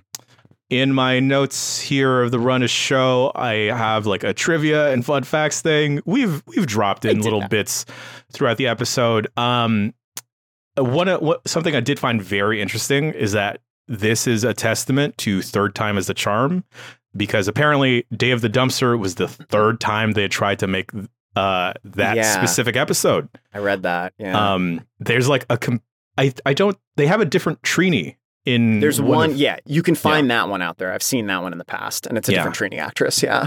Also, this is another attempt at trying to bring the Super Sentai universe at all to America. Mm-hmm. One of those attempts being, I think it's called Bio Rangers or Bioman. Bioman. Thank you. You know what? Actually, I think that the other two pilots might have had the same civilian footage. Civilian footage as in the American footage. Mm-hmm. And the first one used Bioman, and the second one used Zoo Ranger, which is what they ended up using for Mighty Morphin. But it had the old Trini. I see. Think maybe, because I feel like I only found out about the Bioman one like within the last year. Yeah. But I've seen the other one. To further tie in Power Rangers to Iron Chef, Bioman, the Red Ranger in that show was originally going to be played by Mark Dacascos, noted martial artist who was the chairman's nephew in Iron Chef America. Man, do not get me started on Iron Chef. It is a deep rabbit hole that I suggest everyone fall into. I'm trying to figure out how that could be a rabbit hole, but I guess anything can have their own lore, huh? So. Oh yeah, Iron Chef actually has its own lore. It's real weird. But yeah, Matt, one of my last things here on the Run a Show is who is the Ranger of the week, Ranger of the episode? Which one of the five? Or I guess do you want to go first? I got one. My initial go-to is Jason, mm-hmm. the Red Ranger here. They really do a good job at setting him apart in terms of like, okay, he is like the stoic leader mm-hmm. of the team. He is strong. He's a strong base.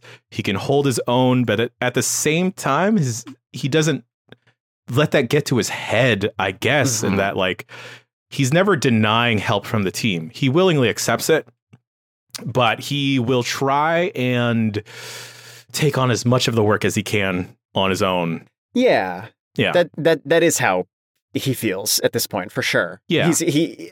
I like that, though. I like that no one, at least at this point, I don't know if it happens later, but like no one is against working as a team.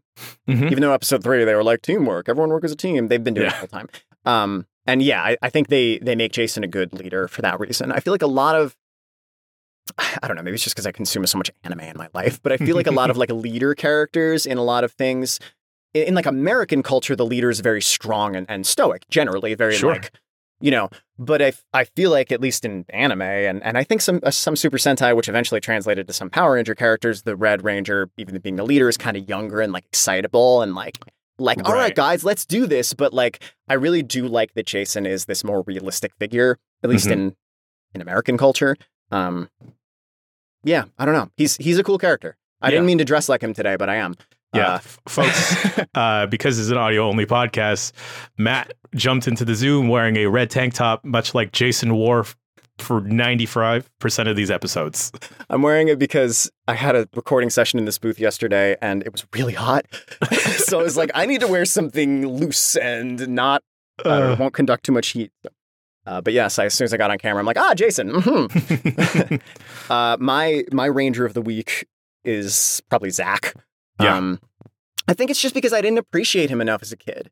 Like, I liked him, but I liked all of them. But Zach is the one that stands out to me. Maybe it's because I'm an actor, and I'm like thinking, who would be the most fun to play, or who feels like the most fleshed out character to me. I do think they've positioned Jason as the leader really well, but he's kind of stoic, which is, there's nothing wrong with that, but like, he doesn't stick out to me quite as much for that reason. Sure. Whereas Zach he's respectable, but he also can have a good time, and he goofs off, but like, he knows when he's gone too far and apologizes. He doesn't jump into things. He's like, you sure we should be doing this? I feel like this is a little silly. Like, he's kind of the voice of reason at this point, while also he just seems like the most real dude. And so for me, I was shocked. I was like, I knew I loved Zach. I don't think as a kid I loved Zach as much as I do now in these first few episodes. They did him well. They wrote him well, or Walter Jones, I hope I'm getting his name right. Or he played him very well. Probably both. Yeah. Fantastic job across the board. It kind of bums me out that I feel like a lot of these actors kind of got pigeonholed and got stuck with the legacy, for good or bad, of being a Power Ranger, so may not have been able to graduate past these roles. Yeah. Unfortunately. But yeah, man. So that's episode 1. Done in the can. Armed and Rangerous. Armed and Rangerous. Episode 1. Episode 1. I had it. This one, honestly, this went on much longer than I thought it would. But I knew I had a lot of notes, but I was like, how long could we actually talk about them? It's just a bullet point list, right? Like, what? I mean, we can't talk that long, but we did. Who knows if all the other episodes after this will follow in that same pattern? But Matt, where can the folks find you online? What would you like to plug? I'm most active on Twitter at Matt Shipman VO. I got verified recently. I feel so cool now. Hey. Now I'm cool enough to hang with you, Jan, because I'm verified now. Before, it was like, I was a guest.